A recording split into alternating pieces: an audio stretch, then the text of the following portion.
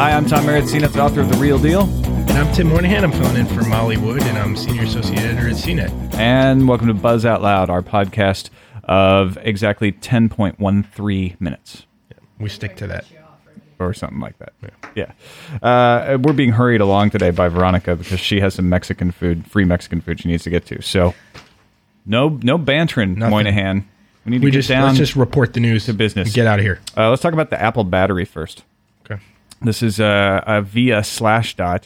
A San Mateo County judge granted final approval of a settlement in the iPod class action suit so that if you have a first or second generation iPod, even if you've never had a problem with your battery, you can get $25 to $50 cash or credit. I think it's $25 cash and $50 credit. Mm-hmm. And if you have a third generation iPod, you are entitled to a free replacement battery if your battery ever fails. And your deadline, submit your claim by September 30th. That's the cutoff. Yeah. If you got it. This is according to Apple Insider via Slashdot. Now, here's the thing. Apple should have made the battery work in the first place. Right. And I have never gotten down into what was the advantage. Was it cheaper? Was it, do you know?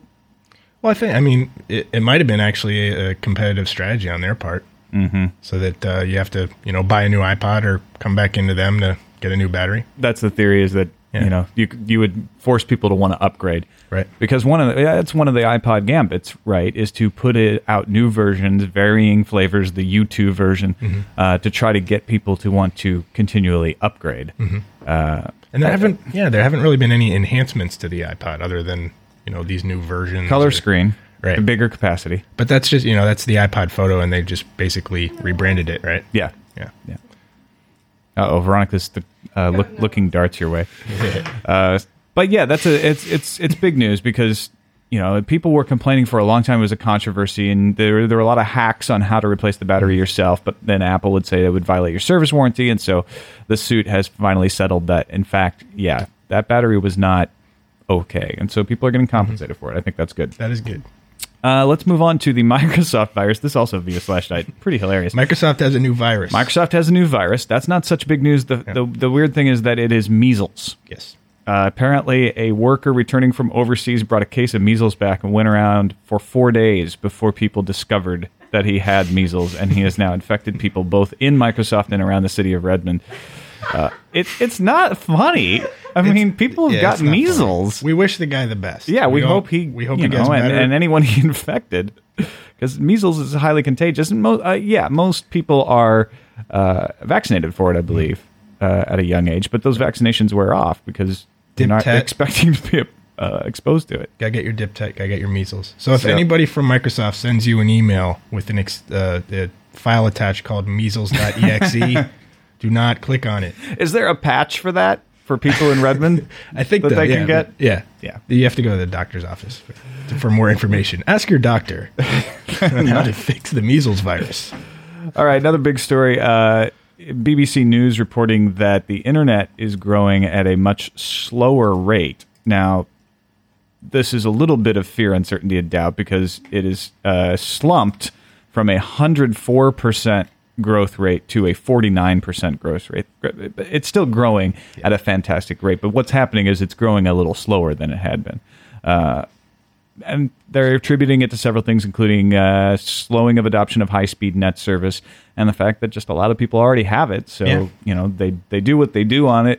And I've seen stories in the past that assert that, when people first adopt internet technology into their home, when they first get the internet, they go online a lot, and then the novelty wears off and they settle down into whatever pattern they're going to use, whether it's a utility thing or an entertainment area, but the traffic goes down. So I think that slowing of adoption and it becoming just kind of a regular thing. Most people in the United States have access to the internet, even if they don't necessarily have it at home, probably have it at work. Mm-hmm. And I don't think the internet's in danger. I think the drop off. I think it's still going to be big. Yeah, give it a little bit of time. CNet now has a website. I heard. Yeah, this internet thing is going to be huge, folks. Yeah, it's It's funny when this stuff comes out because it's a big story in the BBC about it, and people are making a big deal about it. Growth rates in some territories are staying high. Asia, 76%, 70% in Latin America, and those are areas that were lagging behind earlier on. So it's just becoming ubiquitous. I mean, these kind of stories are going to seem as silly as a story talking about the growth rate of electricity adoption in the future, or phone service. Right. Things like that. Now, those are serious things still in third world and developing countries, and the internet probably will continue to be there as well. You got nothing to say to that. No, I threw out the developing world, and you said it all, Tom. I have a question. Yeah. When you say growth of the internet, do you mean growth of people using the internet, or growth of the amount of pages on the internet? People using. Yes, right? It is usage, traffic. Okay. Yeah. Yeah. That's what this study is about, anyway. So we got one last story, right? We got the DVDs that destruct themselves. The return of DivX. Right. Okay, so just to bring a few people up to speed that may not know this, DivX is now used as the name of a codec that compresses video, and it's traded freely on the internet. But that's an homage to an earlier concept of a commercial product called DivX, which was a self-destructing DVD. And I believe it's the same company. This is via Engadget. Has the Japan's Nippon Shupan Hanbai has apparently licensed the technology for DivX, and they're coming out with something called FlexPlay, which is the same thing. It's a self-destructing DVD. It's chemically charged so that when it is exposed to sunlight within 48 hours, it becomes unusable. So you got 48 hours to watch your movie, and then the thing is dead. It's basically a disposable DVD. So is this, I mean, are they basically trying to stop piracy by, cutting off the amount of time you would have to burn a DVD, or is it just for, one-time use cheap DVDs? I think it's probably both. I mean, one of the aims of DivX originally was widespread adoption without worries of piracy. If DVDs were all made extremely cheap, then anybody could copy them and distribute them widely because it'd be cheap to access them. But I mean, who wants to? This has been done before. It was proved. DivX was a huge failure. Well, this is another reason not to go to the movie theater. You just get a DVD, watch it once, and it explodes. Consumers can bypass this by living in eternal darkness. Yes. So they never expose it to sunlight. Or you know what? I'm sorry. I said sunlight, but I was wrong. It's oxygen. Oh, so yeah, it's a little harder. Living under it? No. If you keep your DVD player in a vacuum box. Astronauts will have no problem watching these DVDs more than once. That was a misstep on my part. When they are exposed to oxygen, apparently, they become unplayable after 2 days. So they don't start smoking or anything, right? I mean, it's not going to that's ruin what your DVD player. Everybody, all these stories say self-destructing. It's like Mission Impossible. Yeah, it's not like Mission Impossible. They just stop working. But it's not going to happen. I mean, why do they even try? They should start marketing them as coasters. Well, they are going to. Yeah, well, that's the other thing is, the environmental impact of this is such that that's huge. Yeah, you're going to have. It's like almost as bad as AOL CDs. Yeah. Actually, it won't be because nobody's going to buy these. Yeah, so true. It won't. The only environmental impact is when they have to ditch their warehouse full of them. But all right, finally, just something we're working on here. I don't know if you've seen the top 10 list we have at the Power of 10 site. It's 10.cnet.com.